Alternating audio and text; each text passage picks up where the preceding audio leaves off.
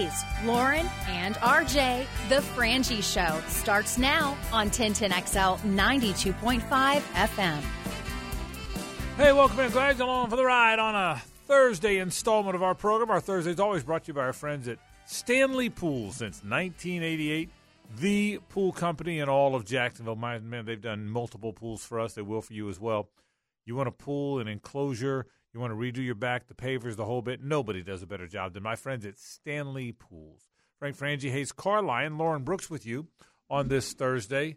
30 years. How about that? It's been 30 years. It's amazing to me that that's the case because it doesn't seem like that long. I mean, yes, I was young. I was in fifth grade. So a lot of life has happened. But the first game and everything, it doesn't seem like it's possible it's been 28 years. Do you know where you were? I do. Where were you? I was 17, so I was getting ready to be done in high school. And so I was at my doctor because I was getting the physical that you have to go to like college. I was going to Florida. Okay. And it was your senior year in high school.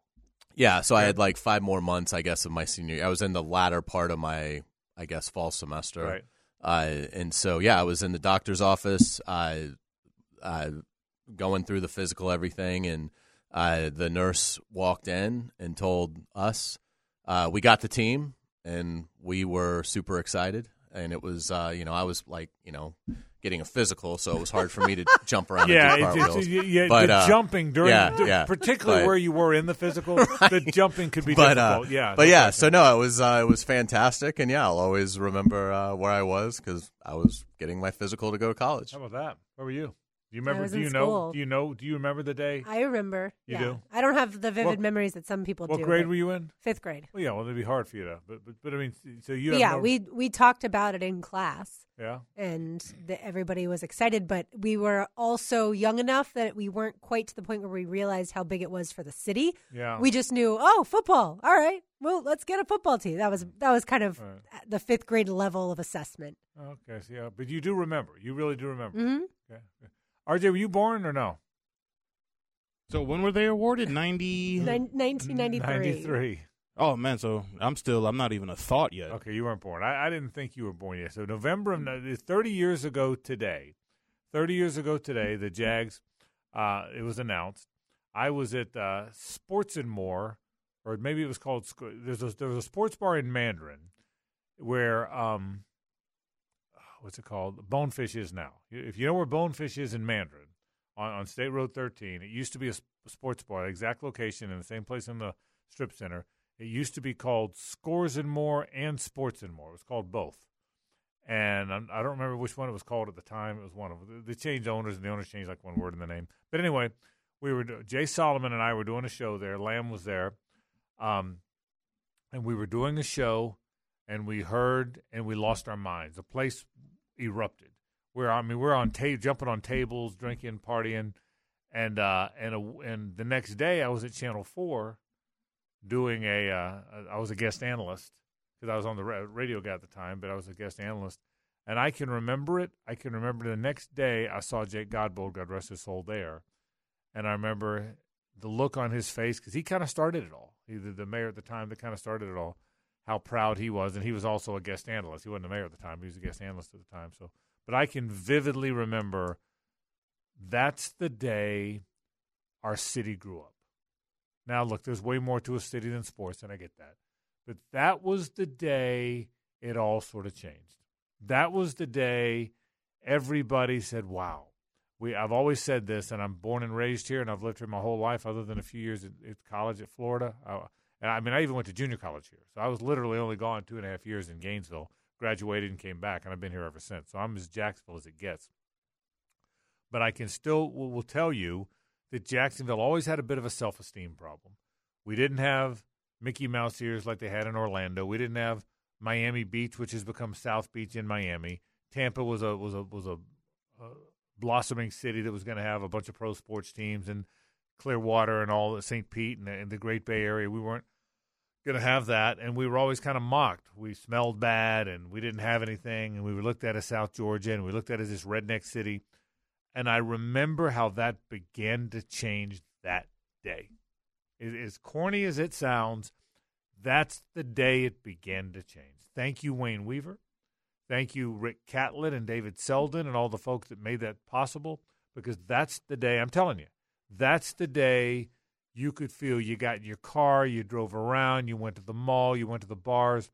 Hayes, you could just feel it in the air that our city grew up that day. And I'm not embellishing. I'm not trying to anyway, and it's not intentional embellishment. I can assure you of that. It is how I felt.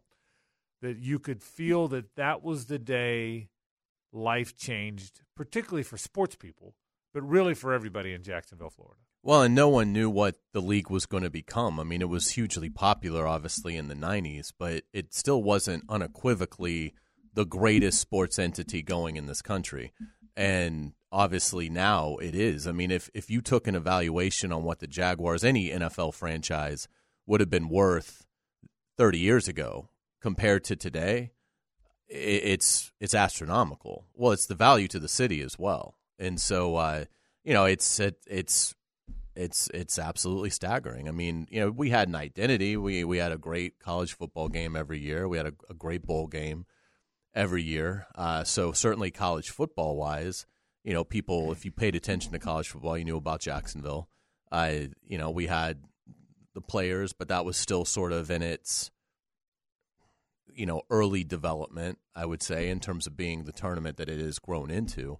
And, and so it was a huge piece. The Bulls had been electric, and the fan support for the Jacksonville Bulls had been so outstanding that it proved that this market could work, and this market has worked. It's been phenomenal, particularly when you consider the winning percentage of the franchise over its lifetime. Certainly doesn't stack up favorably, it's incredible. And now they've reached a point where they've got a full first generation of fans that have grown up with the Jaguars their whole lives, and they now have disposable income, and they're having children, and those children are it's now got a momentum that is only going to get bigger and stronger over this next 20 years, because you're going to have a renovated stadium. You're going to have the greatest player that you've ever had in franchise history, in my opinion, at the most important position, is just starting his career. So as great as these 30 years have been, and having an NFL team and having that as our identity, the next 30 are going to be just unbelievable. Yeah, we did. When we were doing our show in Detroit this year at training camp, Brian Sexton sat in with me, and nobody knows the history of the organization better than Brian does. Brian's one of, I want to say three or four, if it's that many, original employees still there. Elisa Abbott is one. There's a handful. Skip for sure. But Brian knows the history better than anybody. And he told me, he said, Frank, these are the glory. This is the golden year. This is the golden era. I think the golden era is a phrase he used. The golden era of Jaguar football has begun. And it took 30 years to get here, so to Hayes' point. But I can still remember the magic of knowing it was almost pinch yourself surreal. It was almost, is this really happening? I mean, and I can tell you, I was there for the journey to it. I've told you guys many times, in 1979 or 80, whenever it was, when Robert Irsay landed that helicopter at the middle of the Gator Bowl, and 50,000 people. And by the way, I don't think there's a team here if that doesn't happen. I think that's what put us on the map, that he landed that helicopter before there had ever been the Jacksonville Bulls. He landed that helicopter in the middle of the field, and there were 50,000 people. I want you to think about that again. 50,000 people. No game, no concert.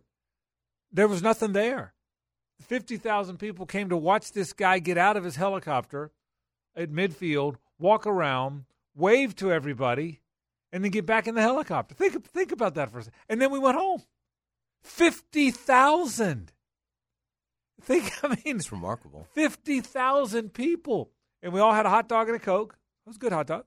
And so, and I remember me and some of my buddies, we said, okay. So we got back in the car, and we were actually staying at the – I think I've told this story. We were staying with some friends at the beach. Our vacations, we didn't really get to travel a lot, so our vacations were we'd rent these little hotel rooms at the beach. So we were staying at the beach, and I was like a junior in college, and my mom was there and some of our family friends, and we had 2 or 3 rooms at the hotel. Staying at the beach, drove in from the beach, Went to the Gator Bowl, sat among 49,000 of my closest friends, sat there, watched Rob Irsay with his little sports coat get out. Place goes crazy. He waved because we thought the Colts were coming, the Jacksonville Colts. He waved everybody. We waved back. He walked around the helicopter, maybe 5 minutes. Got back in the helicopter, flew out. We went home. But I can remember it so vividly, and that led to what would happen, 4 years later or whatever it was. How much does the Gator Bowl and Florida, Georgia being here at that point in time also help? There's a bunch. The fact that Jacksonville was football crazy, that's what I think attracted Wayne Weaver. I think Ron Weaver, Wayne's brother, lived here at the time, if I'm not mistaken. But I think what this shoe magnate, what attracted him, Lauren, was we had the Jacksonville Sharks and the Express. I think they were 72 and 73 in the old World Football League. That was a cool league. Ask your dad. None of you guys, neither of you were alive, but ask your dad about the World Football League. They had like this yellow football with orange stripes. Do you ever hear tell of that? No. It was like a yellow football, seriously, yellow football with orange stripes. And we had two teams, the Jacksonville Express one year, and then we had the Sharks the first year, I think, and the Jacksonville Express the second year. I'll tell you a story about that too in a minute. But and getting Bud Asher was the coach. I think he was a high school coach in New Smyrna Beach, and he came up here to coach the pro team. But we packed for those games, and so we were always. So to your question, Lauren, the fact that the Florida-Georgia game was all about our heritage, but it wasn't necessarily people here that went. It was people from all over Florida and Georgia fans. But the Gator Bowl, we always sold it out. It was always packed. I mean, and then the Sharks and the Express came, and then later the Bulls, of course. And after the Robert Irsay thing, the Bulls came in '84. We had these great crowds, and that's when Jacksonville was on the map as city that will really support football and beat out Birmingham. Yeah, and I don't know if this is something that played into the NFL's decision either, but in terms of football and the history of football in our city, the Lee Jackson game used to get 60,000 in the Gator Bowl, a high school game. Yeah. Used to be played in the Gator Bowl. I want to say they played it on Thanksgiving. Thanksgiving Day, that game was at 2 o'clock. I'll tell you the whole story. Inglewood and Wolfson played at 10. Lee and Jackson played at 2. And back then, Gilbert and Stanton, which became Raines and Ribault, played at night. 3 games, all on Thanksgiving Day. And it was packed. And it was packed. And it was absolutely packed. I can remember one time, one of the worst decisions I ever made. My Inglewood was playing Wolfson. I wasn't a football player. I think I was a sophomore maybe in school. So, some of the baseball players were all going to the game. And I asked my dad, and I wouldn't have been, I take it back. I would have had to be in middle school. My dad was alive. So I had to be, maybe I was in middle school. I guess I was in middle school because my dad drove me. And my dad died when I was in the 9th grade. So maybe I was in the 7th or 8th grade. But I wanted to go to the game. And my dad said, look, we can't go to that. And the very next night, FSU was playing Houston in the Gator Bowl to a packed house. My dad said, you got to pick one. And so I said, well, I want to go. Let's go to both. My dad said, we can't go to both. We can't be buying tickets and, we can't go to both. We got to pick one. So I wanted to go to the high school game. So I went to Inglewood Wolfson. I guess maybe I was in the 7th or 8th grade. And we went to the game. Great game, had a blast. All my buddies were there. The next night, FSU Houston played. I said, Dad, he said, no, I told you got to make a decision. So none of us, my buddies didn't go either. But I remember thinking to myself, what's wrong with you? You could have gone to this Florida State Houston game. And Houston was good back then. Mm-hmm. But for whatever reason, I remember that. But yeah, they used to pack that. But back to the Sharks and the Express, I'll tell you a great story about that. This was like it was going to compete with the NFL. They really thought it was. And so, that was a league that I think Larry Zonk and those guys were the USFL, right? Weren't they? I think so. But they had some players in this World Football League. Well, what's a really interesting story about this, that fascinating story to me, is they needed a radio broadcast. So they had to find, no one knew how to do that. No one around here did radio. So they brought in Jay Solomon, who was the Miami Hurricanes play-by-play guy, and he moved to Jacksonville to call the Sharks and Express games. Only lasted a year or two, but Jay became the voice of JU basketball and launched sports radio in Jacksonville. And if not for that, I don't know that you'd be listening to us right now. I've always said Jay Solomon is why we are all here. He taught us how to do sports radio. He taught us how to both the reason you can have so many on-air people get paid is because, as we, the three of us, know, and as most of the people on the radio station know, You sell your own advertising, and not everybody does, but for the most part, that's how we're built. And I think people know that. Well, Jay Solomon's one that taught us all how to do it. And by the way, we have a wonderful sales staff that sells too. I don't want to sound like we're the only people. So you get the point. Those of us on the air have to do some of the selling. And the point to the story is, without Jay Solomon, I don't know that we're doing this. So it's funny how the whole football thing built so much of our sports landscape in Jacksonville. It's really a cool story. It is, and now I cannot imagine our city without the Jaguars. I mean, it is the lifeblood of what we all love, all of us, right? No matter who your college team is, everyone around here is a Jaguars fan. Yeah. Oh, and that's right, by the way. There's no – used to be a Gator town. Mm-hmm. Now there's still a lot of Gators in it, but it's a Jaguars town. It's absolutely it's not even close to anything. So an interesting story. All right, I got a lot to talk about today on the program. We'll talk more about the portal, who's in, who's not. There's rumors everywhere about this guy and that guy. There's DJ – help me here. Uyunglele is in the portal. He just got to Oregon State, but now he's in the portal. Well, his coach left, so I wonder if now he's I'm leaving too. His coach left and his conference left. Right. So everything. So they all left. So right. So he might have hitched himself to the wrong wagon. Is the Beaver still there? Are they still the Beavers? That may be the last thing they left. I don't know that. We'll have to check. So we'll talk a little bit about the portal. We'll talk about 30 years later, what the Jaguars' high moments and low moments, and are these the golden years, as Brian Sexton said on my program, and I really believe they are, and that he's right about that. We'll certainly talk about that. We got a lot of things to get to. We'll do our picks today because Lauren won't be here tomorrow. We've got that coming up on the program. Greg McGarity stops by from the Gator Bowl. I'm going to make him tell us who's going to be in the game. All that coming up. We got a lot to do. Thanks for joining us on the program. Oh, it's an Old Rock Thursday, too. This is 1010XL and 92.5 FM. The Frangie Show, live from the Hastings Injury Law Firm Studios on 1010XL. Hit back with Hastings. You're a rich girl. It's an Old Rock Thursday. Music the way it should be, or at least used to be, on the Frangie Show. You can rely on the old man's money. It's a bitch girl, but it's gone too far, 'cause you know it don't matter anyway. Say money won't get you too far, get you too far.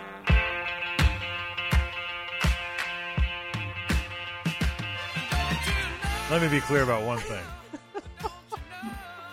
You're going to sue each other? You don't think you're going to file a restraining order and then duck Old Rock Thursday, do you? No. I mean, there's some things that just follow suit, okay? Okay, just let me be clear about this. This might be what brings them back together. Yeah, I mean, let me just be clear about this. Lauren and Hayes, I don't know if either one of you guys can sing, okay? That would be a big no. Okay, well, but you've been on stage. Okay, I don't know if you guys can sing or not. But just so I'm very clear, if either one of you files a restraining order against the other, it's going to be on Old Rock Thursday. Okay, that's what we're doing. Okay, so of course it's Hall and Oates today. Daryl Hall filed a restraining order against John Oates. Is he afraid? Are they going to fight? What's it about? Because John, I'm taking Oates in the fight. Yeah, here's the deal. I am too. I always take short and stocky over tall and lanky fighters. I think Oates is tougher. I would take him if he can reach him. You got to reach. You got to be able to reach. Well, he'll reach something. What are we doing? They're fighting. Hall and Oates are having a fight. I mean, there's a restraining order. It really is amazing. I saw the story. I was blindsided by it. Because it just That's what Daryl Hall said. Yeah, right. He was blindsided. Yeah, it's just, you just would have always thought Hall and Oates. Yeah, I mean, what's to fight about? Yeah. You guys have made some music that people really love, and you're now getting up there in years. Like, why have the hate?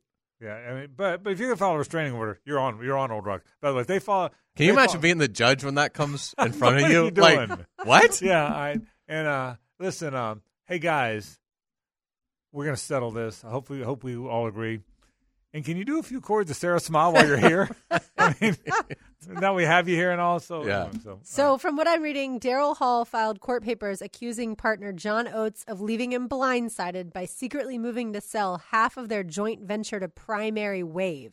What is Primary Wave? Well, and Oates wants to tour with their music, and you can't do that.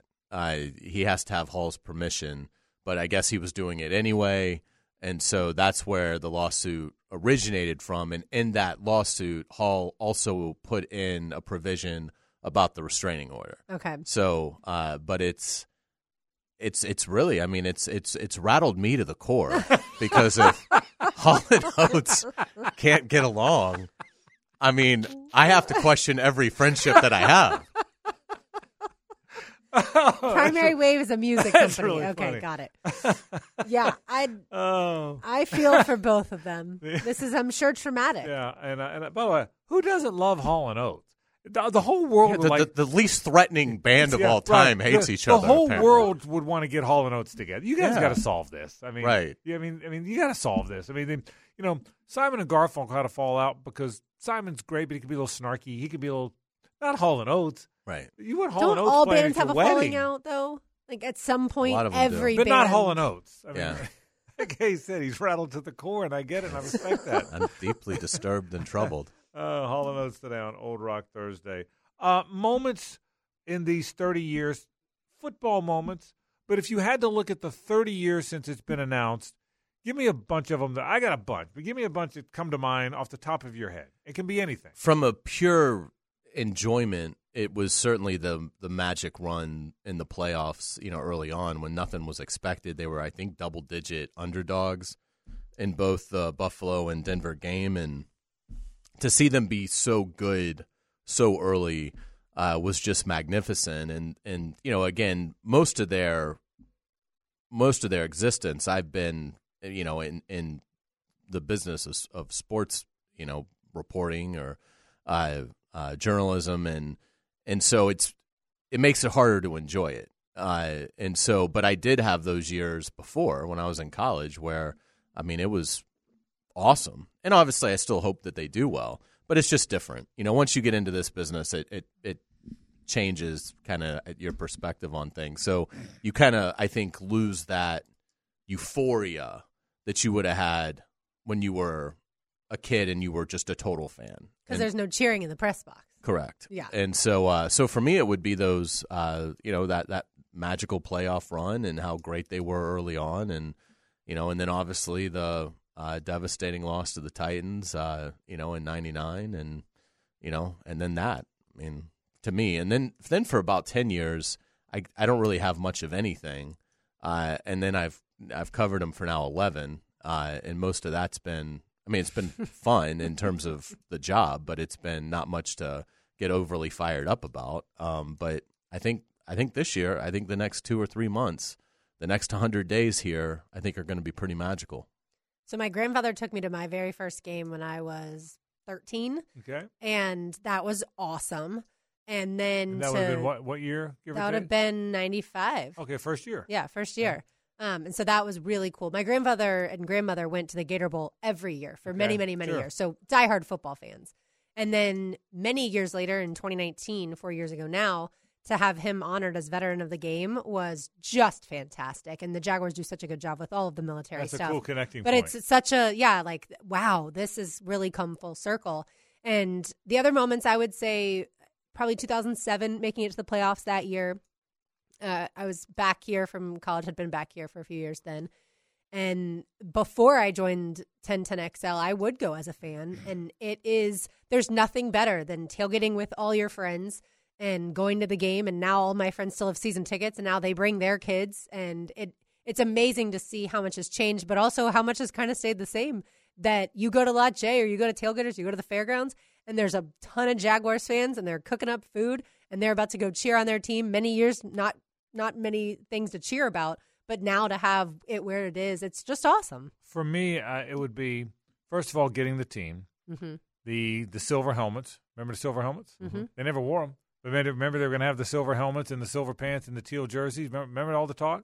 Silver and silver. I thought it was a cool looking uniform.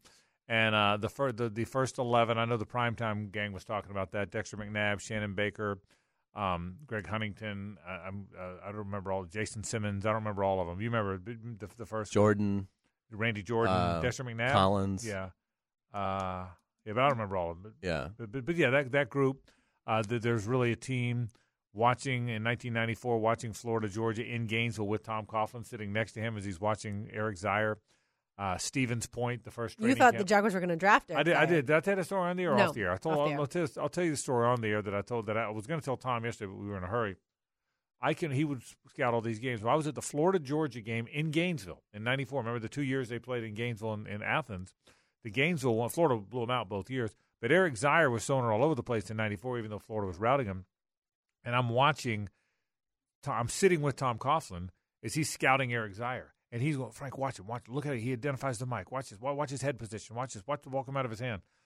I was convinced the Jags were drafting Eric Zier. I was convinced Eric Zier was going to be the Jaguar quarterback because I watched how intently Tom Coughlin watched him. Now, unbeknownst to me, every week he was doing that with some other quarterback. But at the time, I'm just watching him watch Eric Zier, that was really cool. Stevens Point, we all were up there. This quaint little town not far from Milwaukee, in Wisconsin, where we all went to cover training camp. I did live shows from up there. Steve Berline sat in with me a bunch. It was really fun. I mean, I can remember doing live shows from Stevens Point. I think some of the best things we do with these road shows, and doing live shows from Stevens Point, Wisconsin, was the coolest thing ever. And being there kind of with the team, that stood out to me. The Morton Miss, I think by the way, the first year I remember covering them in Memphis. You know they played in Memphis? They played in Memphis. When the Oilers left Houston to go to Nashville, they stopped by Memphis for a year. Do you know that? Mm-hmm. They played at the Liberty Bowl. And I remember covering the game at the Liberty Bowl. But I remember covering them on the road. I remember being in Canton when they played in the very first Hall of Fame game. Terry Norvell and I did live shows from there. We went right from the SEC Media Days in Birmingham to Canton. That really stands out for me in the early years. The Morton Miss, being on the field for the Morton Miss. To Hayes' point, the run in the end of the 90s when they were really good, like really, really good, that stands out for me. After that, 07 a little bit, but then 17, because by then I'm calling the games. Yeah. And 17 was a magical season coming out on the field. The first home playoff game in so long. And then going out on the field after the Steelers win and the city with a lot of people there waiting on the team. That was really cool. That stood out for me. And then, of course, last year, this year. So, but I would say, of all those 30 years, the magical moment of knowing you were getting the team that day, 30 years ago today, being at that sports bar in Mandarin, watching the people, they couldn't even believe it. We had an NFL team. An NFL team was coming to Jacksonville. It was just the craziest thing you've ever seen, and you couldn't believe it. And so that moment still might be, until we actually get to a Super Bowl, that still might be the moment that trumps them all, is finding out that our city, where people like the three of us were born and raised, was getting an NFL team. It was just so incredibly surreal, you couldn't believe it. I would say drafting Trevor is also really high up there. Yeah. Knowing that many years of prosperity is coming your way because you have that guy. Good call. Yeah, I think so, too. So pretty amazing stuff. So anyway, 30 years ago today, wherever you were, if you were around, celebrate that moment for a moment or two today because it was a special moment. We come back. Greg McGarity joins us from the Gator Bowl, our Gator Bowl college football update. We'll find out, get a pretty good idea, I hope, of who's coming to the game. That's next. Stay with us. The Frangie Show, live from the Hastings Injury Law Firm Studios on 1010XL. Hit back with Hastings. The College Football Report is presented each week by the Gator Bowl with Executive Director Greg McGarity. Here's Greg with the Frangie Show crew. Greg McGarity with us today. Old Rock Thursday, Hall & Oates style. Did you know that Hall has a restraining order against Oates? That's what I've heard. What in the world? They're Hall & Oates, for God's sake. You can't have that. You can sue anybody at any time. I guess you can. So Carline, that earned them, even though it's rattled you, it's earned them an Old Rock Thursday appearance. Well, my hope is for harmony. and this will cause it. This will unite Hall & Oates. Hall & Oates. World Tour Who in doesn't 2024. love Hall & Oates? Hall & Oates today on Old Rock Thursday. All right. Do we have a game yet? Do we know? It's getting closer to knowing. Okay. We've got several teams in contention on both sides, so it just really depends on what happens this weekend. Okay. Who's in play and how does this weekend affect it? Well, who's in play is on the ACC side. It's probably North Carolina State, and Clemson. Wow, that's three good ones. Right. And on the SEC side, it looks like it's going to be LSU, Tennessee, or Kentucky. That's three good ones. So that's kind of the six that will be in play one way or another. And so I don't think we can go wrong. That's pretty good.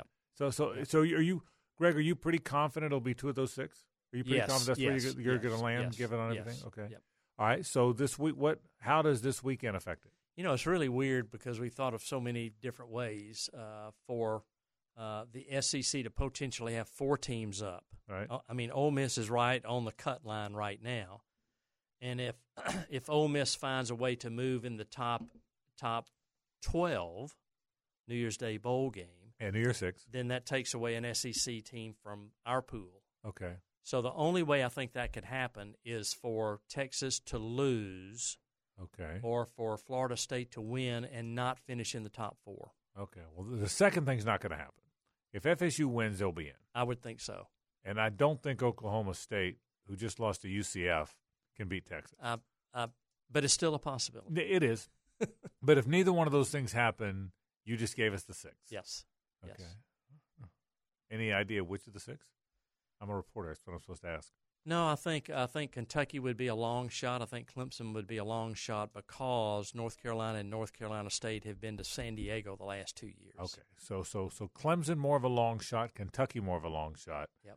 So the likelihood, not for sure, is North Carolina State, North Carolina versus LSU, Tennessee. Some form or fashion, yeah. Okay. Sign me up. Sign me up for Jaden Daniels, Drake May, Caroline. Absolutely. So what becomes of Louisville if FSU convincingly beats them? Would they stay in the New Year's 6? Because they're not in it. If Florida State, what's that scenario? Let's say Florida State wins 38-10 over Louisville. Then they're up top. They're top 4. Then Louisville goes away and becomes a team in our pool. Right. Okay. And with 10 wins, they're guaranteed a spot in our game. But because of the other teams that are in the mix, specifically North Carolina State and North Carolina, who can't go to San Diego, it's kind of like we back into one of those 2 teams, North Carolina or NC State. Okay. So well, NC State would be – that's a 9-win team that's in the top 20. Yeah, and they're hot right now. And North Carolina, obviously, with Drake May. And Also, because North Carolina and North Carolina State are closer than Louisville, if they were all together too, would proximity help? Absolutely. It's one of the 8 points that the ACC has in the contracts that deal with who goes where. Okay. Yes. Do you have Gator Bowl people going to the ACC championship? Yes. Alex McGarity will be at the ACC championship game, and Alan Worley, our chairman, will be at the game in Atlanta. And I'll be watching all the games on TV and getting into the office early on Sunday morning. How about that? So when will you know? Well, I think you'll know a little bit more. Well, I think ours is pretty well set. Okay. But I think everything else starts to fall Friday night. And if Washington wins, then you know they're going to take one of the top 4. Right. If they lose, here we go. Yeah. So okay. I think a lot of things can happen once the dominoes start to fall on the unpredictable. So what happens when Sunday afternoon comes and you know your game? Press conference at the school. You bring the coaches here. Take me through then. Yeah, we have phone calls like at 2:45 Sunday afternoon. Okay. With each conference office. And they'll basically tell us who they're providing, and you kind of know in advance a little bit. You have some say, though, right? Well, we can express our opinion. Okay. But for instance, the ACC is so prescriptive, and the SEC is not prescriptive. They're just looking at matchups, right, and drivability and location and things like preventing matchups that happened last year or matchups that might happen next year, even though that's not a disqualifying factor there. So we'll know 2:45-ish for sure, and then the announcements will come 3:30. But from the ACC, they're not going to say, okay, Greg, you got your choice, NC State or North Carolina. They're going to say, here's who we're giving you. Right, because it'll all be worked out with the Pop-Tarts Bowl, and because they'll kind of have the first pick. It's a long story, but they'll have their first pick since we're in a different rotation within a 6-year contract, getting in the weeds here. But they would have a preference, and they'd probably take a 9-win team over an 8-win team. Yeah. Okay. I was going to say, because if it's NC State LSU, that's 18 combined victories. That's got to be close to about as – I mean, that's got to be almost, I would think, a record because, I mean, 20 years ago they were only playing 11 games. Yeah. So, I mean, to get 2 schools potentially – that each won 9 games, I would think would be thrilling. Yeah, I think the great thing is we can't go wrong. Yeah. So we're dodging some teams that we wanted to dodge because of lack of fan participation. But I think we're in shape to where we're going to have some big brands here, which is would be wonderful. Texas A&M no longer has Jimbo Fisher as the head coach. Does that mean that the Gator Bowl will take Texas A&M back, or does it less matter about the head coach? Well, I think it makes a difference because I think now you may see where the athletic director is maybe more or less in charge. I think Jimbo kind of ran the ship. Yeah. And Ross might not have been in the director's chair, so to speak. But now I think since they've got a coach that's more of a team player and the kind of person that Coach Elko is, who we met up in Duke just 3 or 4 weeks ago, they've got a quality person leading their program, and I think it puts a different slant on it. All right, so we know as we wrap the Gator Bowl selection process, we have a pretty good idea of the 6 teams. Mm-hmm. North Carolina State, Clemson will play some combination of LSU, Kentucky, or Tennessee.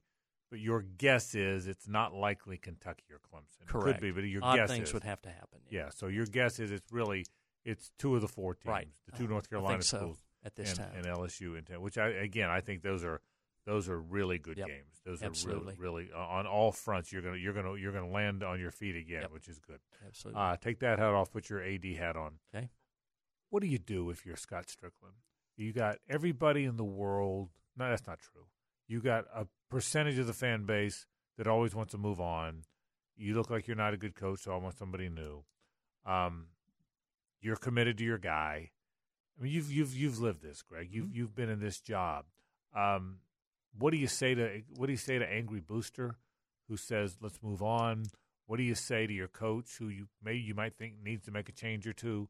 How do you manage all this? Well, I think it's part of the tough job of sitting in that chair, and it all depends on what kind of relationship you have with your head coach. Right. If you're able to be frank, honest, if you have constructive criticism back and forth, questions that you would ask just as a fan, right. But you're understanding there's a lot of risk there, their financial risk, their future risk, but what is the plan? And basically having a level of confidence that you have in individuals with the assistant coaches. I know a couple have left. I would sort of be asking questions about what went wrong. Was it poor evaluation? Was it performance? What drove that? But also with the young people, what's the tone of the field? Because you can have exit interviews at the end of the season with these young men, and you would normally do that to where you bring young people in and you evaluate, what goes on in a very sort of disarming environment. But you're trying to not go behind a coach's back. That'd probably be the worst thing you could do. You'd be up front that, we're going to talk to some kids as part of an exit interview every year that you do, and you find out maybe some things that are going on, and hopefully you're not surprised by anything, but you really have to – you got to suck it up, and you've got to be – if he's your guy, he's your guy. And you can't be – no matter what Booster Guy says. Absolutely. Because that happens, right? Booster Guy calls, right? It can happen in some situations. The good thing is it never happened at Florida when Jeremy was there. Right. Oh, I Boosters that. were not a part of that. Yeah. Decisions either way, because boosters, if they impact a hire and you have to make a change, they're gone. Right. They're not with you. So that's why everything weighs on your shoulders.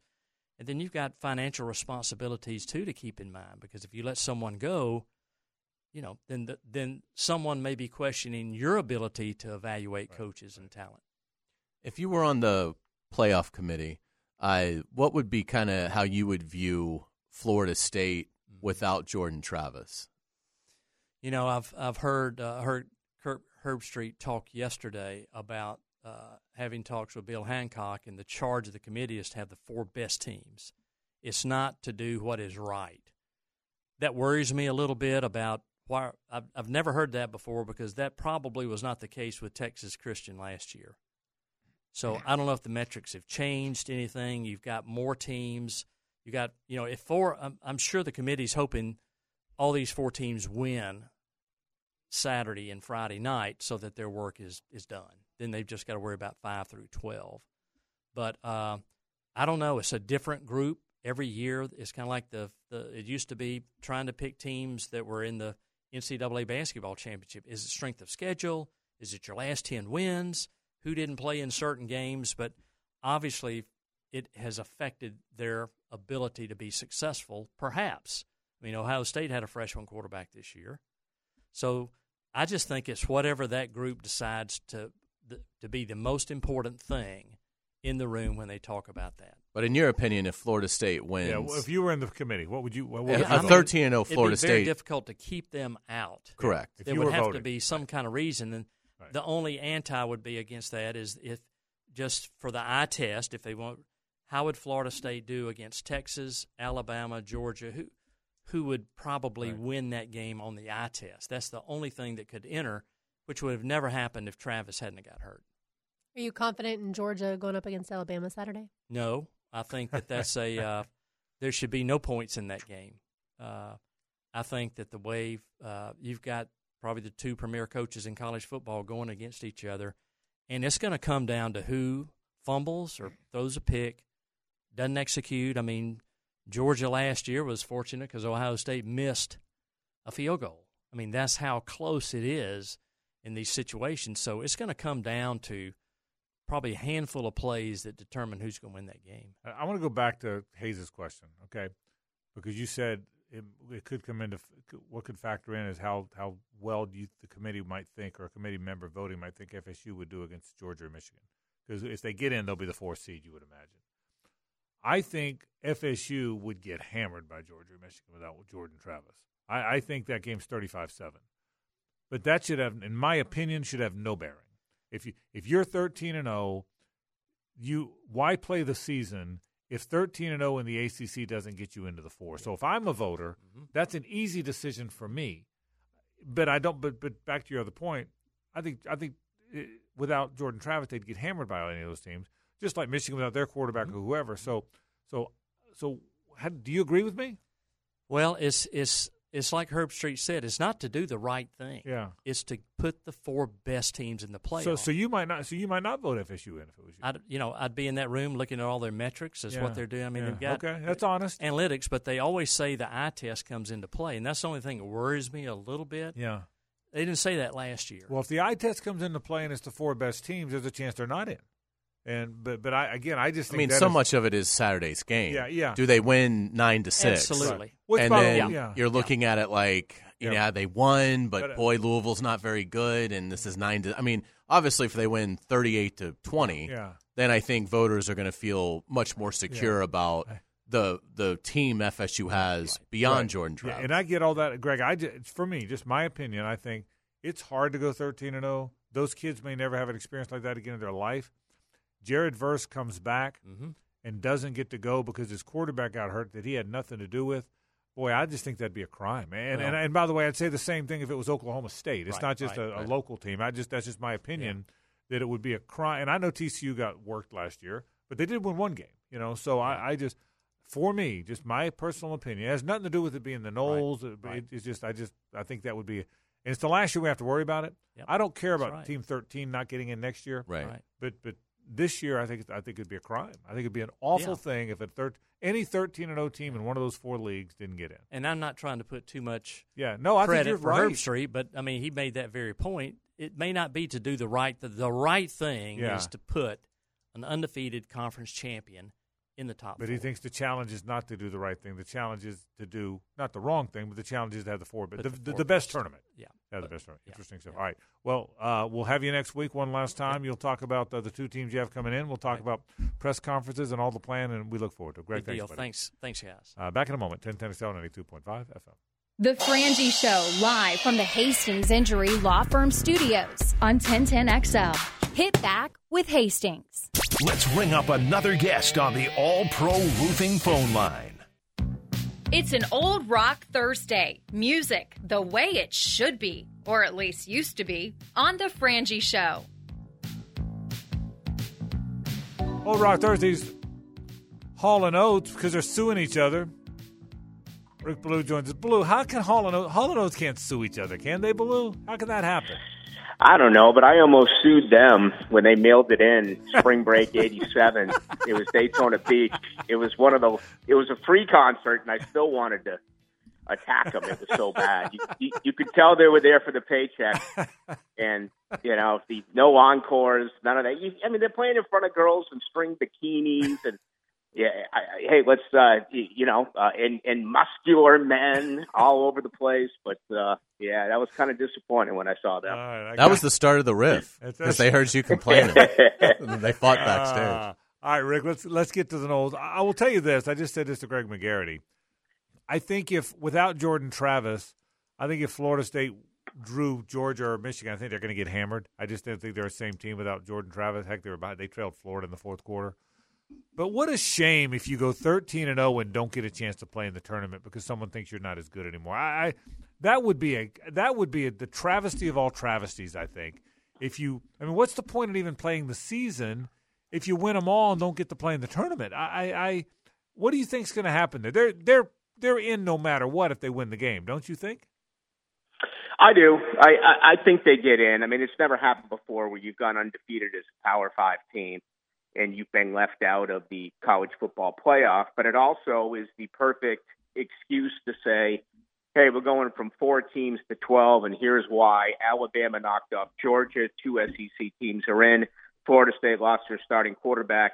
They get left behind at number 5. So that opportunity is there, and it could present itself. Georgia and Alabama still have more street cred than anyone else in college football. You're not going to hear that if Michigan loses. I think they're out. They're a 24-point favorite. The winner of this rematch between Oregon and Washington, the loser's out. But Alabama, I mean, look at Nick Saban a year ago. He made a big deal. He said if we played in it, we would have been favored in 3 of the 4. We would have been favored against 3 of the 4 teams who actually did make it into the college football playoffs. So it's a really sticky situation for Florida State. I happen to believe that if they do win, they will still get in. But if Alabama pulls off this upset, I think Florida State has to win, and it looks impressive. I don't know if a last-second field goal and a 25-24 victory would be enough. What concerns you about Louisville? They run the ball.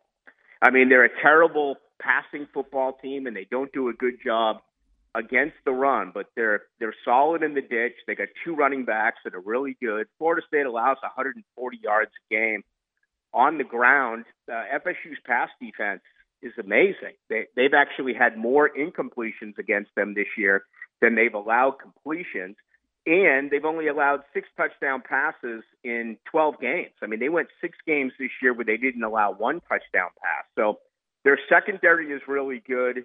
They really came to life getting to the quarterback last Saturday with 6 sacks, and it was kind of the coming out party for Jared Verse and Patrick Payton. So I really like Florida State's chances against the run here, but I think it's pretty simple for Louisville. Can they slow things down and establish the run against Florida State?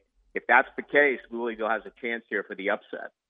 Rick, how do you like Mike Norvell versus Jeff Brom as far as the coaching aspect is concerned?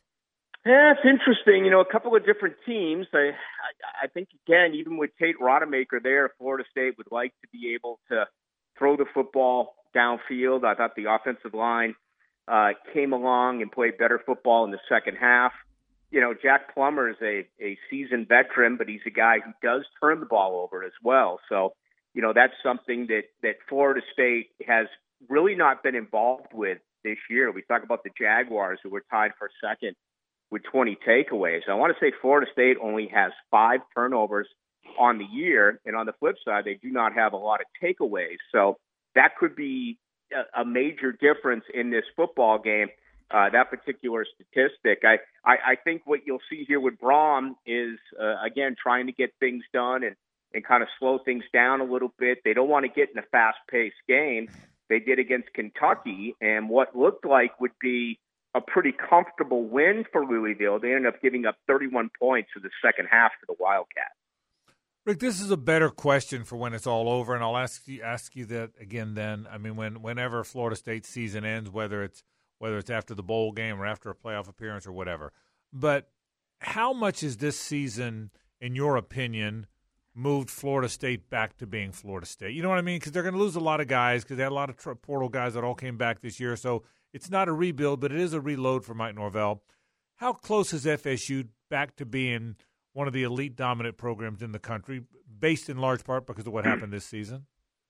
Well, you're right. They're losing so many key guys. I mean, They're going to lose 7 defensive starters, and they're going to lose their playmakers on offense. And, this is another big test for Tate Rodemaker. He gets this plus the postseason to try to figure out if, in fact, he is going to be the quarterback of the future. What I think is missing just a little bit is just how solid they have been this year when it comes to coaching. And that's what makes this Florida State team so likable, is that you look at blue chips, 4 stars, 5 stars, they don't have nearly as many as Miami or Florida. They've really coached these kids well this year, and they've done it primarily with transfer portal kids and 3 stars. Florida State's off to a phenomenal recruiting class coming up here in the latter part of December. So we're going to get a much better understanding Mike Norvell bringing in more talented kids. He's done a really good job coaching the kids he was given. So I think you look at it that way, Florida State now is going to bring in better talent, and if they can hang on to this coaching staff, particularly a guy like Alex Atkins or a guy like Randy Shannon, who could get snatched up, that's going to be real interesting moving forward with this team. Trey Benson, how big of a factor can he be Saturday, and what's your expectation for him from a number standpoint? I think he's the biggest factor on the team. You know, I think when he wants to go, he is so solid, and it took him a while to get things going against Florida, as we saw. But then he ended up hitting a couple of home runs, and you know, even short yardage has been a concern for Florida State this year, and Benson was able to get it going there. So I like the fact that they continuously gave him the football, even when he was getting bunched up early against the Gators. Same deal here against Louisville. He's going to have a game that is an NFL-type game, and if so, you know, Trey Benson could end up being the difference between a win or a loss for Florida State. Rick, as far as looking ahead, who do you think will be the quarterback for next year? You know, I right now I wouldn't bet on anyone. I think they really like Brock Glenn. I think they feel that he's the one that does have the most talent. Tate Rodemaker is serviceable, did some nice things. I think we would like to see a little bit more out of him. And then that kid out of Savannah, they absolutely love him. Will be coming in as a freshman. And then on top of that, you know, I think Florida State will absolutely be involved in the transfer portal if Rodemaker does not play well Saturday night or does not play well in the playoffs. I think that is still a real possibility for FSU. So right now it's real. I mean, it's impossible to guess until we see what happens, you know, starting again on Saturday night. Final question. When we get to that off season, will FSU be super involved in the portal for the long haul, or was that a stopgap for Mike Norvell until, because they're having a really good recruiting year, like a high school recruiting year? Will that be a stopgap and it'll be more like Clemson and or Georgia and Alabama do it, or will they always be active in the portal the way they've been the last couple of years, in your opinion? I think it's going to be just as it's been the last couple of years. Florida State's made a lot of money from their boosters. The Battle's End campaign is really working. You've got premier positions that need an upgrade, especially on the defensive line. Okay, you're going to return Farmer and Peyton if Peyton decides to stay in school. You're going to need an edge. You're going to need interior defensive linemen. You're going to need some offensive linemen. You're going to need a wide receiver. You're going to need a tight end. So I will not be surprised at all, even with this phenomenal recruiting class. A bunch of guys on the bottom of the pile here for Florida State are going to leave. They're going to transfer to other schools. So, you know, I would not be surprised at all if you see somewhere in the neighborhood of 7 to 10 transfer portal players coming over to join Florida State after signing day. Rick Ballou talking FSU football with us. Rick, thanks, buddy. We appreciate it. All right, guys. Hey, quick note. Tonight, 6 to 8, Monkey's Uncle out at the beach, Miller Lite Party. Got 2 tickets for Monday night's game. Ooh. Kim Brando in the first hour, and right now I'm walking into the Jaguars locker room, so I'll have the very latest from the Jaguar players. That's tonight, 6 to 8. All right, at Monkey's Uncle. Thanks, Rick. We appreciate it. Thank you, guys. I love that's the house that Brooks built. That's kind of your home. You're the mayor, aren't you? The mayor there? I wouldn't say that, but we are very close by. There you go. So you may bump into Lauren Brooks. You never know. We'll take a break.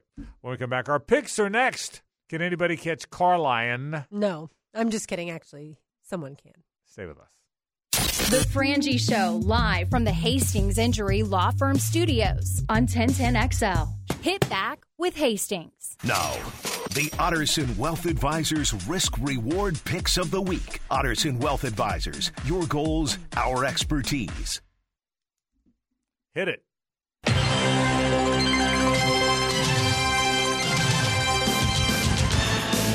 Live from Evanston,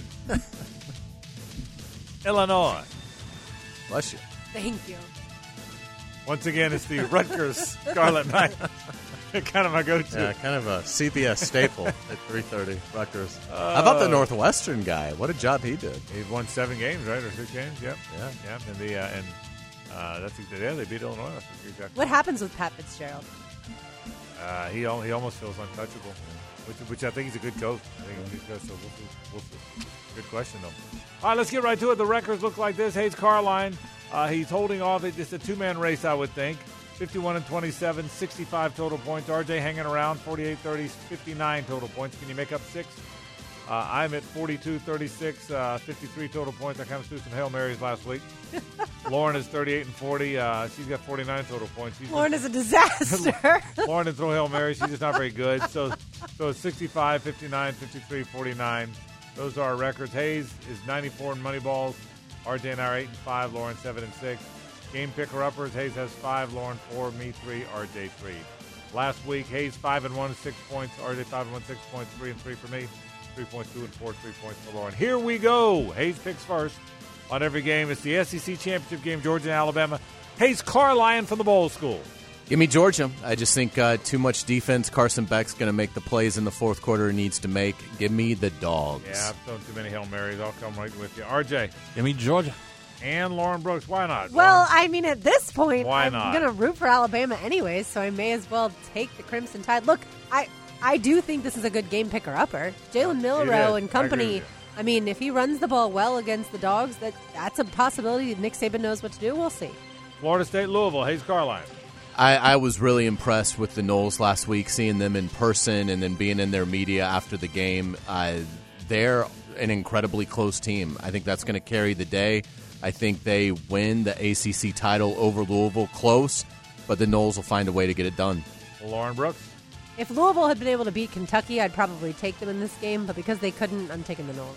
RJ Saunders. FSU. Well, heck, at that point, why not? Absolutely. Louisville for me. I'll take them in the upset. Hayes Carline, Oregon and Washington. That's a good one. It is a really good one, but Washington has been probably not playing their best like we've seen the last few weeks, and Oregon has just been phenomenal. I mean, for all the criticism I've given Bo Nix, his numbers this year are fantastic. Bo Nix gets the win. Bo Nix may get the Heisman as well. I think the Ducks win the league. RJ. Oregon. I'll take them too.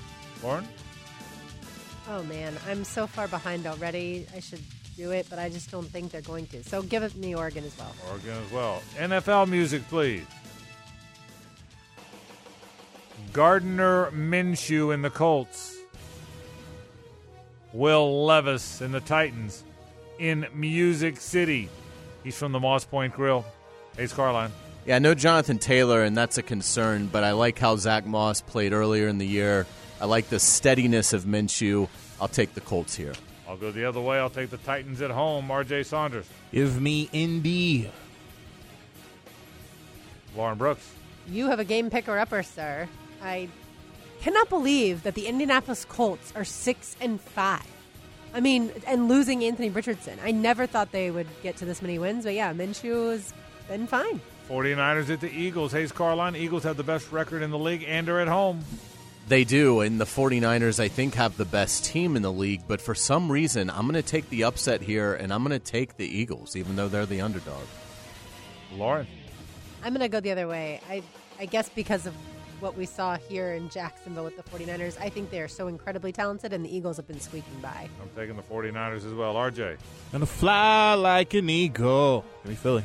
Well, that's good. At least Hayes didn't have a game picker-upper with him. RJ, clearly you're trying hard to catch Hayes. There's no question about that. RJ, you know how it works, right? Listen. We let it simmer. We let it brew. Okay. Then we come for the punch. I guess. Okay, because he's actually – I just make sure you know how the rules work. You know, the rules are you hang around, okay? Yeah. RJ, I think you're making excellent picks. Okay, I guess. Watch, it's going to be like a game of Battleship. I mean, he's going to say B3. RJ's won G6. RJ's won 14 games in the last 3 weeks combined. Sure RJ knows the so rules. he is sizzling hot. I just want to see if we needed a rules clarification, but we're good. And the Bengals at the Jags, the Moneyball Hayes Carline. I don't think it's going to be a cakewalk, but I think the Jaguars are going to win the game. I think ultimately Trevor and the offense is going to find its way, and I think Josh Allen and Trayvon Walker are going to make some great plays on Browning, and I think they'll hold Mixon down. So I don't like the Jaguars by like 20 or anything, but I do like the Jaguars to win the game. Lauren Brooks? Yeah, I'm with Hayes. I don't think it's people leaving in the fourth quarter because it's a blowout. But I do think it will be a good day for the pass rush, and maybe no ETN. We'll see on that as the week goes by. But I still think Dearness Johnson's been playing well, and I think Trevor Lawrence has another big game. RJ Saunders. Give me the Jags. Okay, I will take the Jags, too, in the Moneyball. So there you go. I am going to make a prediction. Hayes had a 6-point lead over RJ going into this week. I'm going out on a limb. I'm going to predict it holds. I'm going to guess 6 points again. Your thoughts? I feel good that it'll hold. I think it's going to hold. Yeah, I think it's going to hold. But I mean, again, it's hard to question his methods when he's won 14 games in the last 3 weeks. So RJ Saunders obviously fired his people, hired really good people, and he's letting those people work. And I commend him for his efforts. So why is Hayes smirking, Lauren, when he says this? That's what I want to know. Why is the smirk in play? Because he wants to wear the crown. He wants to win a championship. Which is winning the championship, and he knows that he's inched a little bit closer. Georgia and Alabama. RJ, Hayes, and I like Georgia. Lauren picked Alabama for the game picker-upper. Louisville, FSU. RJ, Hayes, and Lauren have FSU. I got Louisville for the game picker-upper. We all have Oregon over Washington. Colts and Titans. I've got Titans in the game picker-upper. The rest of you like the Colts. The Eagles were split down the middle. RJ and Hayes have the Eagles. Lauren and I have the 49ers on the road. And we all like the Jags in the Moneyball. One more time, the standings look like this. 65 total points for Hayes, 59 for RJ, 53 for me, 49 for Lauren. Best of luck to everybody but Hayes. So there we go. So there is that. Well, if you don't want Hayes to do well, then you also don't want RJ to do well this week. Well, okay, best of luck for everybody but Hayes and RJ. Well said. All the talk and chatter about Florida, who's coming in. Here's the bottom line. They've lost a bunch of backups.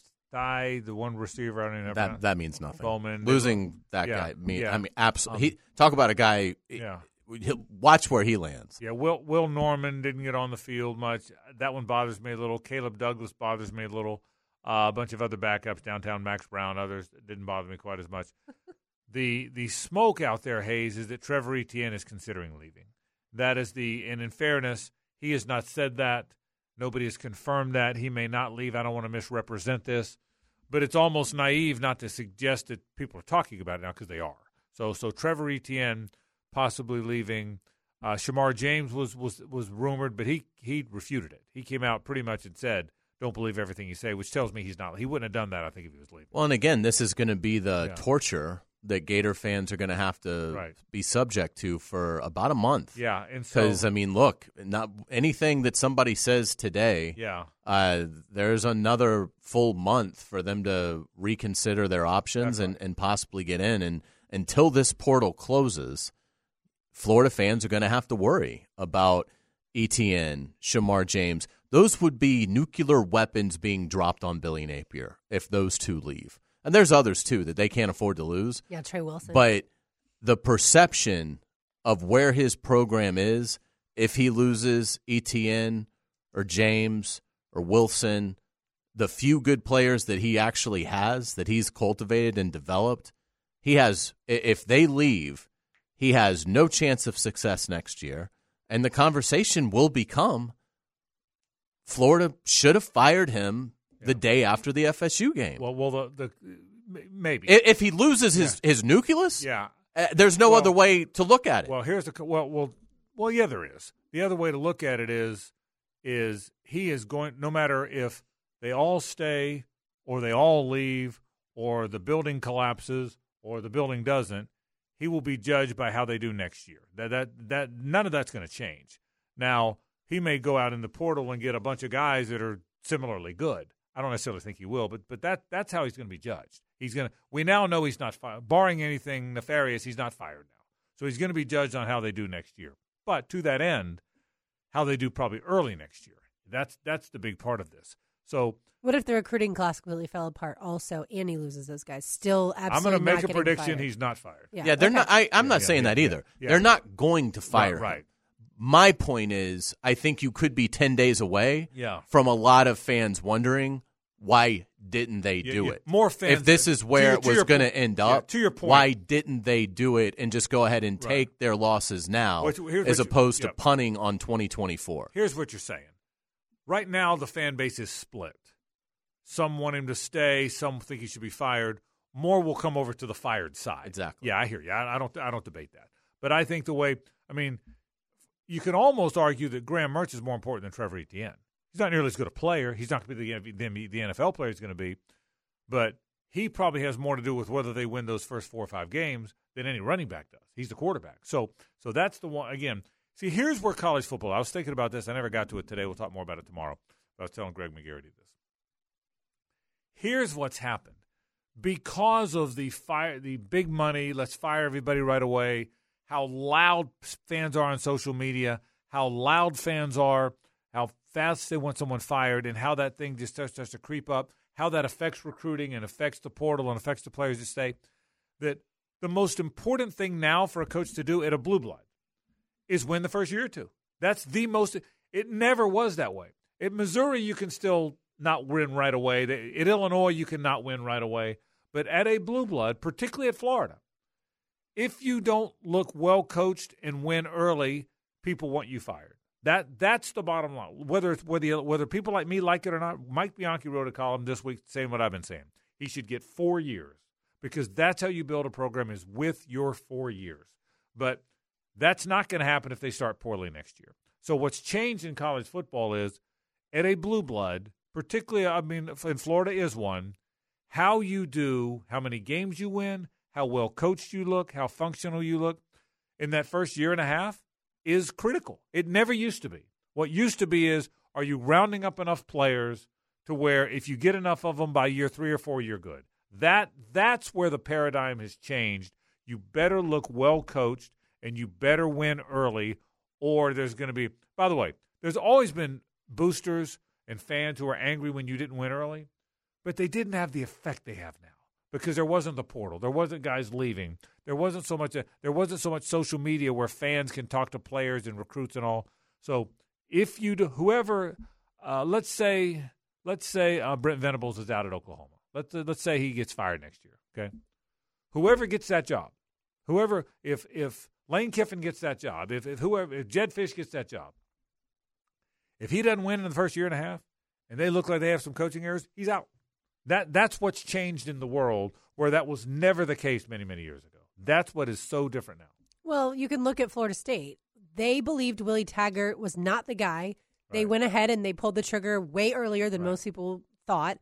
They hired Mike Norvell. They did suffer through losing seasons, but now they're in a much better place. So sometimes firing a coach early, if you think that's what's best for your program, is fine, as long as you get the next guy in there that you believe is right and you have some patience with him. That's the part where the Gators fans don't have patience. And let me tell you what I was told by people that I know at FSU, that I trust, that I know are really connected.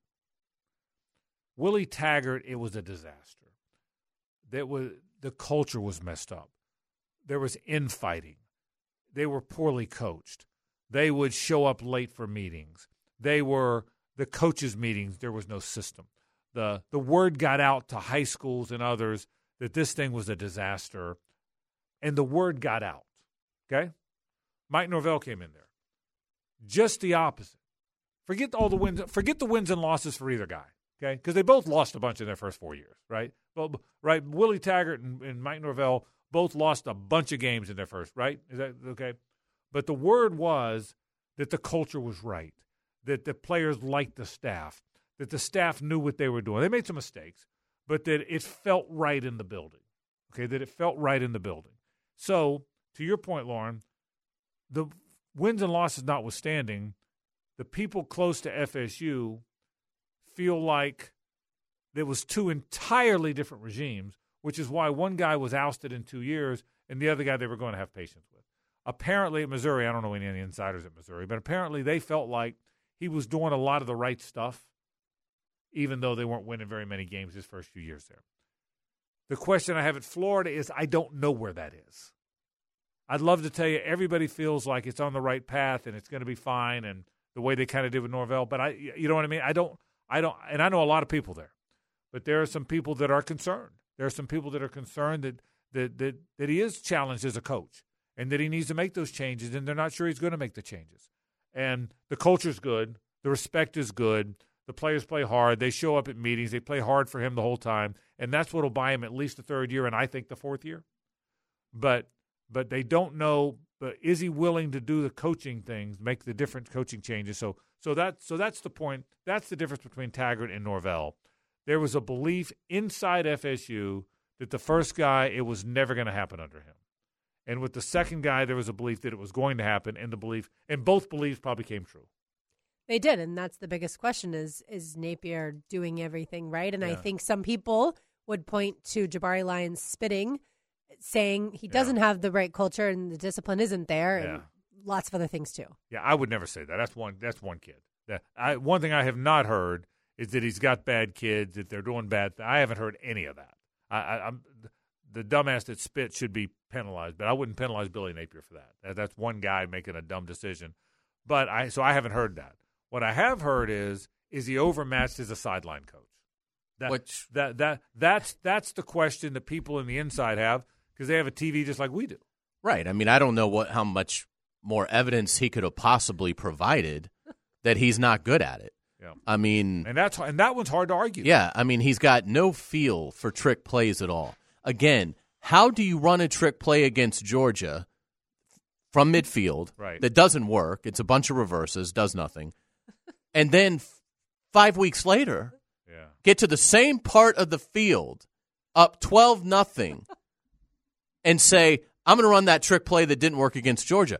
It's insulting to FSU and their coaching staff to think that they wouldn't be prepared for it, and it kills your drive. You're up 12-0 with a chance to go up 19-0 very late in the first half with an electric swamp, and you run the dumbest trick play that I've ever witnessed in my life, and it ruins your drive because you get an intentional grounding penalty, and now it's 2nd and 24, and you end up punting, and they score a touchdown, and it's 12-7, and then they get the ball to start, and they score, and now you're down. I mean, that's one instance of several throughout the fall that clearly showed he has no idea how to manage a game. He has a terrible use of his timeouts, and he is a bad in-game coach. And I just don't think that's going to change enough. I think you could give him Georgia's roster, and he's going to the Outback Bowl. Well, I don't think that. But I do think if you're right, well, then he's going to get fired. Because if you're right, then he's going to get fired. By the way, breaking news from Graham Hall at 24/7. As expected, Graham Mertz is coming back. Graham Mertz has announced he's coming back. You made a good point yesterday. Hicken made the same point on the podcast. When Max Brown came out that early to leave, that pretty much told the world that Graham Mertz was coming back. So Graham Mertz is coming back. That is big news. That's big news for Florida, and it's very big news for Billy Napier. Back with news and notes after this. The Frangie Show, live from the Hastings Injury Law Firm Studios on 1010XL. Hit back with Hastings. What's going on in the world? It's time for Frangie Show news and notes. Here's Lauren Brooks. It's been Hall & Oates on this Old Rock Thursday. Always a Stanley Pools Thursday.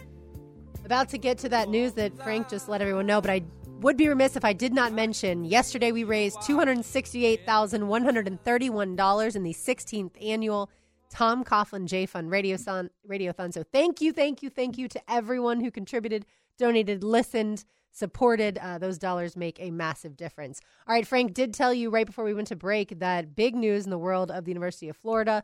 Graham Mertz has announced that he will be returning to the University of Florida. And one Florida State note, Florida State's Mike Norvell, head coach there, he is ACC Coach of the Year. And by the way, did you know that is the first time an FSU head coach won ACC Coach of the Year since Bobby Bowden won it in 1997. Yeah. So even the year Jimbo Fisher won right. at Florida State, he was not ACC Coach of the Year. Well, number one, first the FSU news. Mike Norvell deserves it. He's done a great job with that program, and good for him, good for them. As for the Mertz news, Hayes, it's big news. I wonder, with all the stuff out there, if Billy went to Mertz and said, "This would be a pretty good time to tell everybody. Right. Everyone knows you're coming back. They're probably coming back. This would be a pretty good time to say the whole unfinished business, because that thing is blown up now. The fact that Graham Mertz, which what a great irony, the guy that nobody wanted in Gator Nation is over the moon now that he's coming back. But I think, Hayes, of all the potential bad news out there, Gator Nation needed that one. Really needed that one. It's obviously going to send a strong message to the players, the key core players that are thinking about transferring out, to know that their quarterback is going to return. And it creates a more attractive environment for portal receivers, portal tight ends, portal offensive linemen, to know that there's an established quarterback there that they know they're going to be playing with. And so it absolutely helps. And we've talked about the start of the schedule next year. Miami comes to the Swamp in week 1. You need to have a veteran quarterback, somebody that has been there and accomplished a lot in his college career and produced a good statistical season in the SEC. So, Florida needs to get off to a great start. This will certainly help having Graham Mertz in there. And again, assuming you get DJ Lagway and he signs December 20th, then you really have probably one of the more enviable quarterback situations in the country in terms of a veteran and a really exciting young player to learn from him. Oh, how the world has changed. Florida victorious. Quote tweeted Graham Mertz's tweet and said, "Excited to continue the mission with you, Graham. Gator fans, are you with us? Join today." In other words, we had to pay this cat, so please give us some money. The guy that nobody in Gator Nation wanted Nobody. is the guy that they're all excited. But I tell you what, though, he's a pretty good player. I mean, he's a pretty 73% completion is great. 20 touchdowns, 3 picks. And by the way, even though the last pick was his fault, all 3 interceptions hit a receiver in the hands first. Now, look, the one to Boardingham was too high, but he's pretty damn good. Now I worry about him staying healthy because he seems frail out there. He just seems like, but he's pretty damn good in that. Boy, if a team ever needed good news about a guy coming back, they needed that good news. So they did. Yeah, certainly. Quick basketball note before we get to takeaways. Florida lost last night to Wake Forest 82-71, despite Riley Kugel having 24 points and 5 rebounds. Gators don't play again until Tuesday. Florida plays host to Merrimack at 7 p.m. Still no Micah Hanlogton. UNF fell to Iowa last night. The Ospreys play host to High Point this Saturday at 2 p.m. JU improved to 5-2, beating Campbell last night 62-48. JU is at Georgia Southern on Saturday at 3 p.m. and FSU fell to 4-3 after the 68-66 loss at home last night to Georgia. Of course, Mike White led Georgia. FSU at number 17 North Carolina Saturday 2 p.m. Yeah, we didn't get into basketball because we had so much other stuff today. It was a bad loss for Florida. They didn't play very well. They didn't play with much toughness. I hope Hanlogton is back for the NIT opener against LaSalle. But they didn't play very well. I thought Clayton they passed. It was old Florida, pass up good shots, take bad shots. Other than Kugel, who tried to take the game over, good for him. Clayton and Pullen, 2 guys who I thought would be that guy, didn't play very well. I thought that's right. Yeah, they weren't very tough. I think that's the thing. Right. And look, it was atrocious officiating. It really was. But you got to rise above that. It's college basketball. You're going to run into nights where the officials are bad, and they were really bad, and Florida let it affect them. Time now for today's takeaways. Now, today's takeaways, brought to you by Key Buick GMC, where our family dealership has been helping families buy vehicles for over 50 years. My takeaway is I'm excited about the Gator Bowl. I think it was good hearing from Greg McGarity. I think they've got a really good mix of teams, and so whether it's North Carolina, LSU, that'd be unbelievable. Drake May versus Jaden Daniels potentially, or whether it's NC State, Tennessee. 2 teams that certainly have had spectacular moments. Looks like the Gator Bowl is going to be lined up for a fantastic game, and that's super exciting. And my takeaway also something Greg McGarity said, the fact that it could be the 4 best teams, and that means FSU, even if undefeated, could be left out of the playoff. I think that's ludicrous. But we shall see what the playoff committee does on Tuesday night. It shouldn't happen, and I hope it doesn't happen. All right, that's going to do it. You got tomorrow off. Enjoy your off day. I do. Thank you so much. We'll see you back in on Tuesday. On Tuesday. Oh, wow. That's right. No Monday show. That's no Monday right. show. I'll see y'all on Monday night. But we're back out on the road tomorrow. That's right. Island Wings Southside. So Correct. you and I will be out there. So come by and see us at Island Wings Southside location. That is tomorrow. Hayes and I'll be there. We look forward to you stopping by and saying hello as well. Right here for Hayes, Lauren, and for RJ Saunders. I'm Frank Frangie. Don't go anywhere. Jaguar Happy Hour, including the Doug Peterson Show, comes up right now on 1010XL and 92.5 FM. So long.